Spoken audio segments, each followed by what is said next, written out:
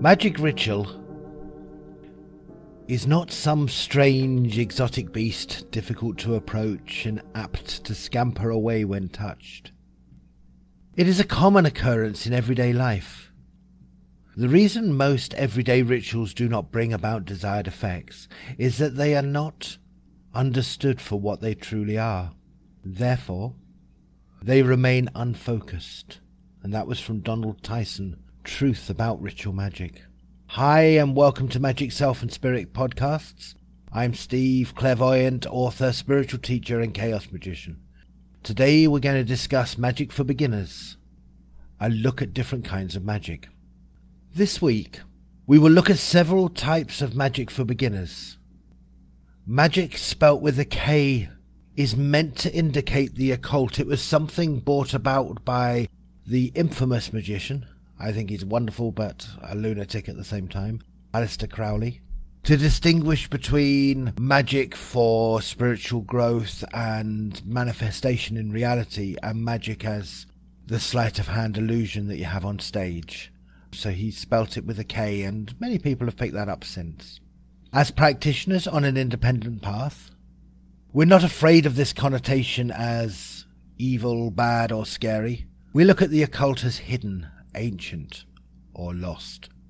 These are traditional practices from ancient civilizations that are again being brought to light in the modern era of available information. We embrace these old ways. While many of the techniques we discuss today may seem simple, they can be very powerful agents of change in your life.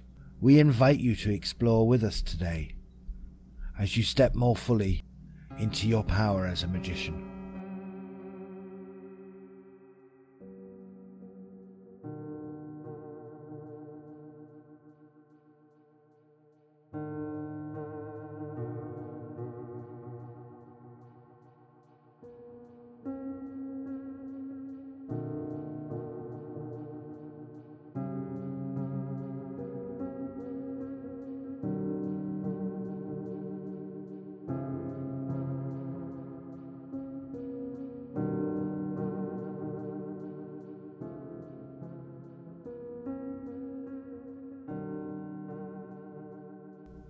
One of the easier ways to begin to access your magic is via candle magic.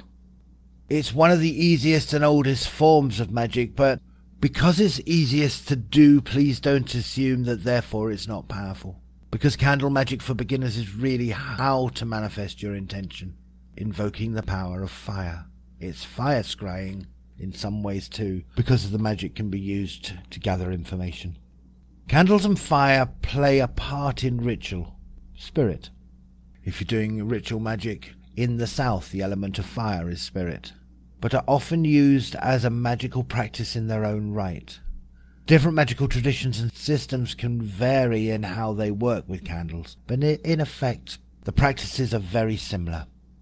All magic, for the purposes of changing something in your material reality, starts at the same place. With your intention. The thing with magic is you're not asking the universe, God or whoever for a favor. You're entering your own power and commanding the universe to change reality. Hence the language you use. The words you employ centers your psychology and body on the action of magic itself. Before you start any other part of the spell, get a clarity around your intention. Write it in positive and powerful language. What is it you're actually choosing as opposed to what you don't want? I often start my intentions with the words, "It is my will." Now we have a whole range of ideas and conversations on our website regarding this. Language is extraordinarily important. Most religious traditions talk about, the use of language. And Allah said, "Be," and it was. In the beginning there was the Word, and the Word was God. Om is the sound that starts the universe, and it goes on, and it's amazingly powerful, and you can take from these traditions to work into your magic in whichever way you choose. If you're a chaos magician, you're not stuck with individual rules and regulations from different systems of magic or spirituality. But what I would say is check out our blog to learn how to use the language of manifesting to create your spells and intentions, and I'm sure April will put it in the comments for you, the link. Candle Magic Colours. Candle Magic Colours is colour magic. Everything is energy, everything is a vibration. Everything is there to manipulate, to use, to weave. And colour is a vibration. How you understand and experience colour is the vibration of light. And colours are attributed to different energies, different magics, different approaches. You can use it via your visualization. You can use it literally with candle magic. You can use colour in all sorts of ways. I would seriously encourage you to begin to work with colours and colour magic. One of the earliest magicians is Israel Regardie. When I say earliest since it started opening up again, since you were less likely to be burned alive for practicing magic. Somewhere in the 20th century. One of the magicians in the early 20th century, I don't know, the 1970s I think he died, a man called Israel Regardie, considered colour magic, colour, to be one of the 3 or 4 major principles of full-on ritual magic. So colour is certainly an important way of looking at things. The colour of candle you choose can play a big role in your spell, in your magical ritual, in your practice. Some practitioners work with a whole range of colours, each colour representing different significances. For example, red is passion, fire, aggression, excitement, your root chakra, your sexuality, your creativity, your family history, how your bowels work, your legs, your connection to the ground, your connection to the earth, the power of fire to transmute and transform everything. Black for receptivity, black for the chaos of the none, the chaos of the unmanifested, those things that have yet to come into existence. Gold for abundance. Much of the time I work with 1 or 2 of 3 colours, black, red and violet. Violet really doesn't change anything in the context of this discussion, but it introduces the energy of spirit. Whichever way you work, ensure that the candle you use is of a solid colour, not those kind of candles that are painted or waxed over. Get the solid colour of wax all the way through the candle. Not that it matters that much, because obviously white is a universal colour that covers all the colours, but it's still better to go with the colours you're after. You will want to find a quiet space that you can consecrate your magic rituals. Choose the colour of candle that matches your intention. Some practitioners anoint their candles with essential oils and burn incense and herbs related to their intentions. A very powerful way of working. If you decide to work this way, see each action as using your magic to consecrate magical tools empowering your spell. So the whole magical process before your direct intention that you're sending out to imprint and the chaos of the universe. Use magic to consecrate whatever tools you're using. You can really build up a whole ritual around consecration that gets you into that space, into that focus, into that psychological and physical place that you are actually creating your magic with your tools. By consecrating them, by lining them up, oils on the candles, herbs burning, incantations over the candles, the athame, the incense, etc. You can really, really build up your magic that way, and actually it is a very, very powerful way of working. I don't want you to get the impression that somehow what we're saying here are the only ways of working. That, of course, isn't true. It's just about to open up that kind of thinking, open up that kind of power for you. Our book, Candle Magic, The Power of Fire Scrying, will guide you through how to set up and perform your candle magic ritual. This guidebook will walk you through each of the 4 areas we get asked about the most. Love, obviously. Money, pretty close. Health and spiritual growth.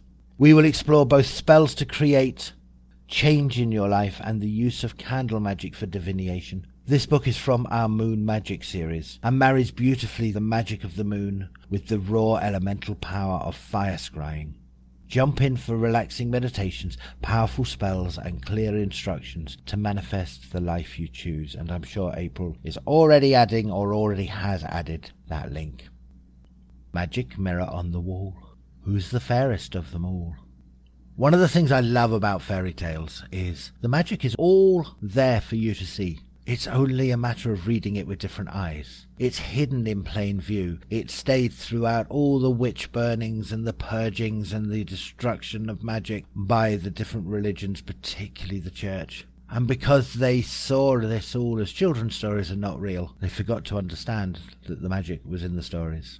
Mirror magic as a form of folk magic is as old as the mountains. We find it in fairy tales and old cultural stories, Sleeping Beauty for example. It can play a significant role in baneful magic and protection magic. What we want to focus on here briefly is how mirror magic can be used to exaggerate the strength of your magic, both in this world and on the astral plane, where those energies come together before manifest physicality. You don't need a big ornate mirror to do mirror magic. A cheap one without a frame from a local thrift shop may well suffice. One of those mirrors used to exaggerate the size of what it is they reflect would be a good idea to work with too. Consecrating your mirror for mirror magic. Mirrors can be used as gateways to other worlds, particularly the astral planes. The thing with gateways is that they can operate both ways, which may not be ideal. I'd suggest that before you start using any mirrors for magic, to clean and consecrate them. Mirrors, like pretty much everything else, can hold energy imprints, which are either reflected or magnified into your life or onto the astral worlds. Obviously, it's not ideal if negative impressions and or thoughts and emotions are projected with or magnified by your mirror when spellcasting. These energy residues may well interfere with your desired outcomes. There are many ways to clean and consecrate a mirror. Liquid alcohol is a powerful agent, for example, yet the physical act of cleaning the mirror with soap and water and your magical intentions should work just fine. In actual fact, you can even chant them as you clean and consecrate the mirror. Chant the magic. By the power of light, or by the power of darkness, whichever way you want to work, this mirror is cleaned and consecrated. My will be done. By the power of light, by the power of darkness, this mirror is cleaned and consecrated. My will be done. Mirror magic is also great to combine with other types of magic. For how to combine your mirror magic with sigils, money magic, etc., check out our blog, which I'm sure April has already given you. Chaos magic holds that all versions of reality are illusions held within the self. That there is no way for me to understand the universe other than through my perception of it. Therefore, all of the universe on some level is me, or my projection onto it. This allows an amazing amount of freedom to work and practice. In our Star Magic series, we dig into the ancient Egyptian concept of the nun. It is the unmanifest, the dark void of chaos. Within it lies infinite potential, the womb of primal yin energy. The nun is the material that reality is created from.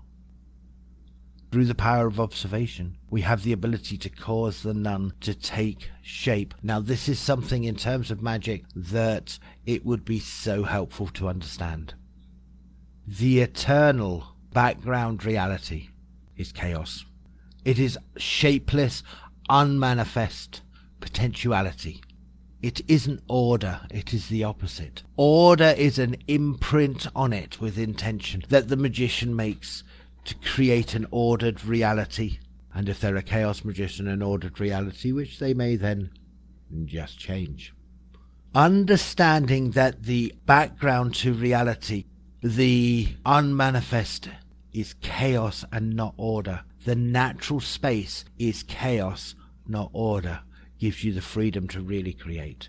Order is something that you create, the magician creates, via the intention, via the concentration and the thought, and sometimes the words of absolute clarity onto the unmanifest order, onto the nun, and then with your emotions that align, that bring your heart and your head into congruence, that work with the higher emotions only, not for moral reasons, only because they're going to be more effective in this particular way of being, this particular form of magic. So, gratitude, wholeness, joy are from a place of knowing that the magic that you are doing is already so.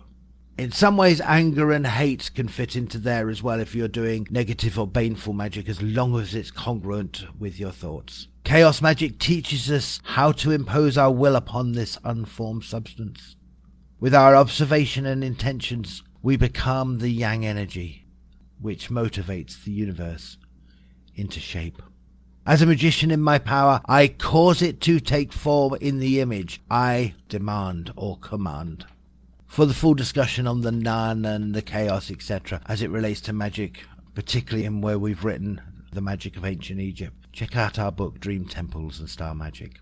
Sigils, servitors, and chaos magic. Now, two things that came out of chaos magic that really came about in the 1970s, brought access for most people to real magic and broke lots of the dogmatic stuff out of magic. The religious thinking in magic, the religious morals, and at times the opposites to those, the oppositions, the Satanist oppositions to things that, the other side exists. You can break through all of that with chaos magic into, you don't have to be aligned to a side, a set of morals, a way of thinking. You can just take from different traditions and build your own tradition, build your own magic as a chaos magician.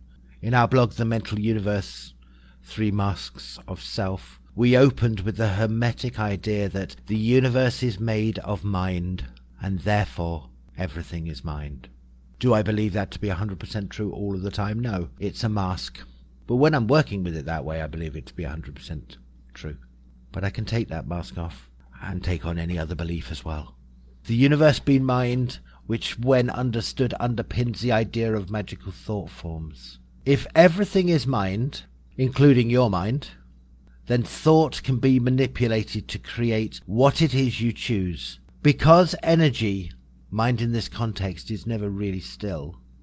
From it you can create life, as life is always vibrating. This is the foundation of the philosophy of chaos magic. The use of magical sigils and the creation of thought forms are the bread and butter of any chaos magician. They are powerful techniques for creating any outcome you choose to manifest. Magical thought forms. Since the emergence of chaos magic in the 1970s, servitors have been at the forefront of much magical practice. Indeed, from the point of view of chaos magic, everything is illusion. All gods, angels, demons and spirits, etc. are magical thought forms. Now, I don't want to lead you into the impression that therefore there's this organization called chaos magicians across the world that have these strict rules that say everything is illusion. It's kind of the opposite, really. I very much doubt you can find 2 chaos magicians that entirely agree with each other. So you may ask me as a clairvoyant, do I think spirits are real? I certainly experience them as real, but I also know I have the ability to create them. Does that mean they're not real and it's just in my imagination? Yeah. Does that mean they are real and they are independent of me? Yes. Does that mean as a magician I can step into my God place and create anything I choose? Oh yes. So the 3 answers to 3 questions that may actually seem incongruent with each other can all actually lead us to the same place. From the point of view of chaos magic and everything being illusion, all gods, angels, demons and spirits, etc. are magical thought forms. They are often egregores, and hence very powerful. An egregore is made by the collective magical thought form of an organization, a business, a coven, whatever. Their power comes from the amount of energy and focus placed on them by millions and billions of people for thousands of years. So let's say, for example, Jehovah, Yahweh, whatever words you want to call him, assuming we are working with a him, was a thought form and has been thought of, worshipped, empowered, energized, moralized about, and used as a god of war by millions and billions of people over the last number of thousand years. How powerful do you think that thought form is? Energy flows where attention goes. Belief is extraordinarily powerful. Magical use of thought forms has been part of the magician's arsenal for centuries. Those of us involved in magical warfare, exorcism, space clearing, curse removal, or other more advanced workings, for example, often find them invaluable. To learn more about our magical service, check out magical services pages. And there are 3 main categories of magical thought forms. Each of them are created by the magician for specific purposes. A servitor, the definition of a servitor. A servitor is a thought form created by a magical practitioner as a being or a thing birthed with a specific intention. It has one purpose: to bring into reality a certain magical goal. Now, as a magician, I can create a servitor in human form, animal form, a mixture between the two, machine form, or a shape that has been programmed to fulfill a magical ambition, in god form, angelic form, demonic form. Servitors are created to serve by definition. They are not sentient. So when I create a servitor, I create a servitor for a specific intention. Last time I was in the US, I left for Costa Rica a few years ago now, 2.5 years ago now. And when I arrived in Costa Rica, I had a major problem with PayPal. It locked me down, which was a real problem because any money I could earn needed to come through PayPal at that point in time for me. So I created a demonic servitor, filled it with the energy, and sent it out to smash down any barriers on PayPal that stopped my finances flowing. Took about 24 hours. PayPal really weren't prepared to play with me before that. They would just, these are our policies, these are our rules. Just kept throwing things at me rather than dealing with the problem. But the servitor sorted it. It can be a very powerful way of working. A tulpa. A tulpa is similar to a servitor, but it's got a major difference. You program a tulpa to be sentient, to evolve, to grow. So you're creating it's like a thought form, but you're creating it as a magical spiritual companion. As I say earlier on, the egregore is a thought form created by a number of people together. It usually represents the goals of an organisation, witches, covens, businesses, mystery schools, etc. But also, I would argue quite strongly, religions, although I'm sure religious people may have some problems with that. Sigil magic. We have visited sigil magic in several of our blogs. This form of magic invites the practitioner to create an image that will have significance to his unconscious mind, but not always consciously. Sigils act as triggers to awaken the collective unconscious associations within us to spirit deities, or the power to create the change we seek. Many of the approaches are deceptively easy. Deceptively because although they are easy to perform, they're still incredibly powerful. You can also work with sigils, as in seals. Angels and demons all have sigils, all have seals of their own individually. You can activate let's say I wanted to work with Archangel Raphael for healing purposes. I can activate in ritual his seal, like a sigil. I focus my attention on it, but in a gaze way. I gaze in an unfocused way. I kind of look at the sigil, but open up my periphery. And the sigil will begin to fluctuate. Bits of it will begin to vanish. I can gaze into it, become a part of it as it's vanishing. I can use magical incantation, for example. I like the E.A. Coetting, another magician's one, Itsarachu Mantantu Vespachakeltamu, Tharantament Kala Mantatsu Beltasu Vaskala Itsaratsu, Kantantu Veljatsa. And let that sigil open up. And then begin to, do that kind of incantation over and over again. And as it opens up, and I'm building up the energy in my body, because when you're opening up a sigil, there's a physicality to it. There's a feeling, a physical feeling in your body. And with your breath, you can wrap it up and up and up and up and up, and you speed it up. After being in relaxation, you speed it up your brain levels. You're going into this kind of gamma state, and you're meeting the angel at the crossroads. And I build up through the sigil in the ritual, and then transfer my gaze perhaps into incense or water or fire, but quite often incense, and can actually begin to project and then see the face of the angel in the incense itself, and begin to call it forth to do the magic that I bid it. So sigil magic can be worked at that kind of level as well. Although there's all sorts of other kind of chaos magic levels, sigil magic can be used as the last thing you see before orgasming, for example, in sex magic. There's a whole way of working with it to bring it to life and then burn it so it transmutes into reality. There's a whole range of ways of working it. The Norse runes, Hebrew and Sanskrit language, the witches' Theban alphabet, the Egyptians with their hieroglyphics. All of those function as a form of sigil magic, should you so choose to work that way. In our book, Unlock Sigils and Servitors, Chaos Magic and Sorcery for Beginners, we dig deep into the creation and use of magical sigils. Over that 4-week course, we uncover how to use sigil magic and how to create magical thought forms to empower your magical growth. As one of our books on direct magic, this is a practical book to teach you how to do magic for beginners. The course also includes transmutational meditation each week, which is a guided meditation which draws on your unconscious mind deeper into the work and the belief that you can perform the magic yourself. Rune magic and bind rune spells for beginners. This becomes really interesting, the Norse stuff. I'm working with it at the moment. Very, very powerful.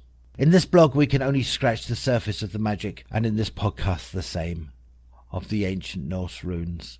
Our next course in the Spiritual CrossFit Gym, which is where we do our teachings, will dig into the amazing mythology and magic of the Norse gods. In modernity, most people, with even a passing recognition of the runic system, understand them as a divination tool, much like the tarot or astrology. Like tarot and astrology, runes can also be used for the kind of magic that change your reality. Ali Tradua says, being clairvoyant also, I am seeing lots of energies and they are directing, guiding me in the present moment. So are you saying I'm creating them with my thoughts? I'm saying at one level, Ali, you're the goddess, so yes, you are. I'm saying at one level, you need to understand there isn't a difference between you and external reality. You're not experiencing external reality because that's not possible. Because there isn't an external reality that isn't you. So yeah, that's exactly what I'm saying. But only at one level, the magical level. If you place your hand in front of you on a table, there is the illusion, Ali, that you are feeling that table with your hand. But we all know for sure, biologically, it's pretty much indisputable now that your hands don't feel the table. Your hands are conduits of electrical energy that pass that information to your brain and your mind. Your eyes are perhaps watching the video and you can see me speaking here, speaking to you directly right at the moment. But we all know for sure that your eyes don't see. Your eyes are conduits of information. They send electrical information to your brain and your mind. You see me with your mind, not with your eyes. And that's true of all the other senses. You can hear me, but it's not true you hear me with your ears. Your ears are the organs that send the electrical information to the brain. And from there, your brain creates the picture of reality that you call real. It's formed partly from the 5 senses, partly from what you're told you are to believe. There's lots of research into, I didn't have a context for understanding that, so therefore I couldn't see it. Partly from beliefs, partly from society, partly from your childhood, partly from your ancestral bloodline and the information that comes along there, partly from past lives. All comes together to form a congruent reality that you then focus out, project out onto what you call external reality, and you say that that's the universe and it's happening to me. And you also ask, and ego, how does that fit in? It depends on what you mean by ego. Ego, if you like, for me is the tool of the mind, or part of the mind, which allows us to have the illusion of being separate beings. A very necessary tool. Because if you think of the Great Spirit, if you think of you as the Great Spirit, Ali is the Great Spirit. Ali is the Atma. Ali is the spirit of the universe or universes. Ali is the collection of energy that makes up the spirit of the song of the universe, the individual verse that was sung to bring everything into creation. And Steve is Ali, and April is Ali, and whoever else on the course is on the call is Ali, and everybody else is Ali. The ego is the tool that allows Ali to experience being Ali, and Steve to experience being Steve, not Ali. Is it 100% true? Is it 100% real? No, of course it isn't. It's an illusion. There is no separation there, but it's a very, very necessary illusion. Otherwise, you wouldn't be able to have the experiences of all other parts of reality. The ego as in something that works for the eye. Well, it depends on what you mean. It's been, there's this whole thing within religion, isn't there, that, the ego is bad. Let go of the ego. Surrender to the all, to God, to Allah, to Nirvana, to whatever else, the universe, whatever else, depending on what particular school of thought you're talking about. But the thing is, the whole point of all of that is somehow you as Ali are wrong. Somehow you're flawed. Somehow because of original sin that Eve ate the apple from the tree of the Garden of Eden, that you are, as a woman, as a human being, so flawed that you do not deserve God's love, so you better ask for it over and over and over again and surrender everything that's you. Isn't there something a bit wrong with that thinking? Isn't there something just a bit crazy with that thinking? What happens, Ali, if you're right? What happens if your version of reality that you create in your mind is so amazing and so incredible you may as well take it to its highest potential and become the goddess in your own right? You have the potential to experience that. Is the ego evil for choosing that? Well, only evil in the sense is that other people have an idea that you should be something different. One of the ways of using the rune symbols here on Magic Self and Spirit is adding runes to our logo. This turns into a sigil that we can charge to bring extra energy and power to our business. 3 of the runes we have chosen are Fehu, Yera, and Wunjo. Obviously these 3 runes would be powerful to use in money magic too. You could make them into a talisman. To do so, mark them on some material object, a necklace, for example, and empower them, consecrate them. Then wear the talisman to allow their energies to attract money into your life. For additional ideas on manifesting money, check out our blog, Manifesting Money with Candle Magic. Bind runes and Galder. Runes can be used alone or fused together.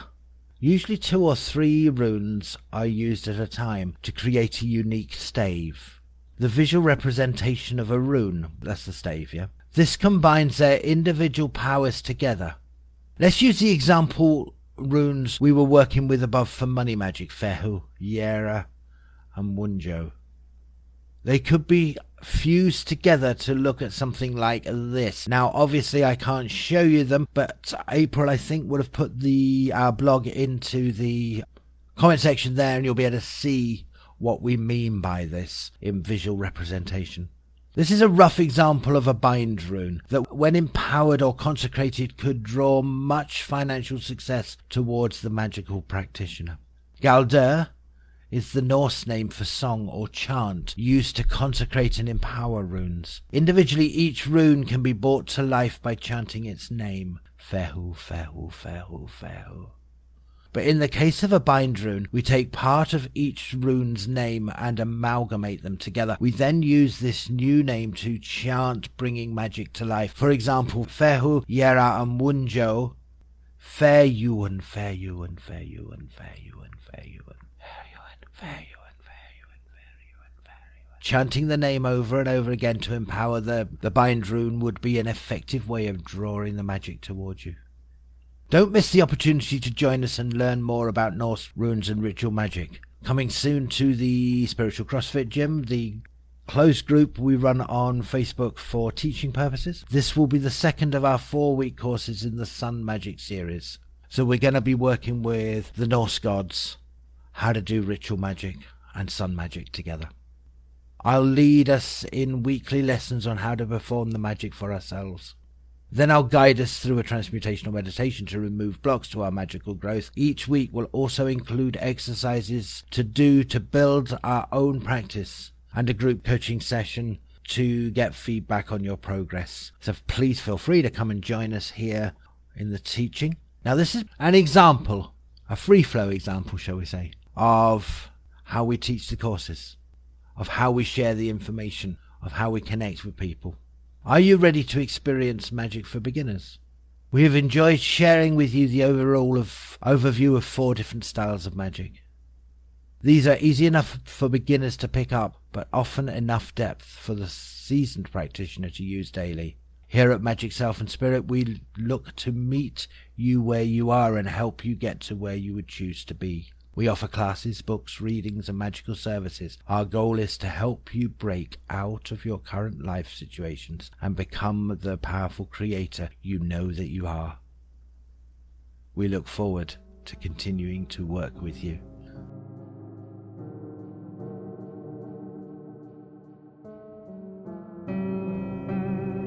Sarah Ann Robinson. I always use magic with a K. Been practicing witch for a few years now. Yeah, it is an interesting distinction, isn't it, Sarah, to have that in your thinking. I'm not sure it's 100% necessary, but it's more about other people, isn't it? It's more about what other people think of as magic. But sometimes if we put that emphasis into our own thinking on magic, we can add another level of energy and focus to it. So yeah, I get what you mean. So I'll wrap up the podcast. It's been great working with you. On Sunday we'll do another Ask Spirit, and next Tuesday we'll do a podcast on introductions to Norse magic and ritual magic. Have a wonderful week, everybody. Take care, and we'll catch up with you soon.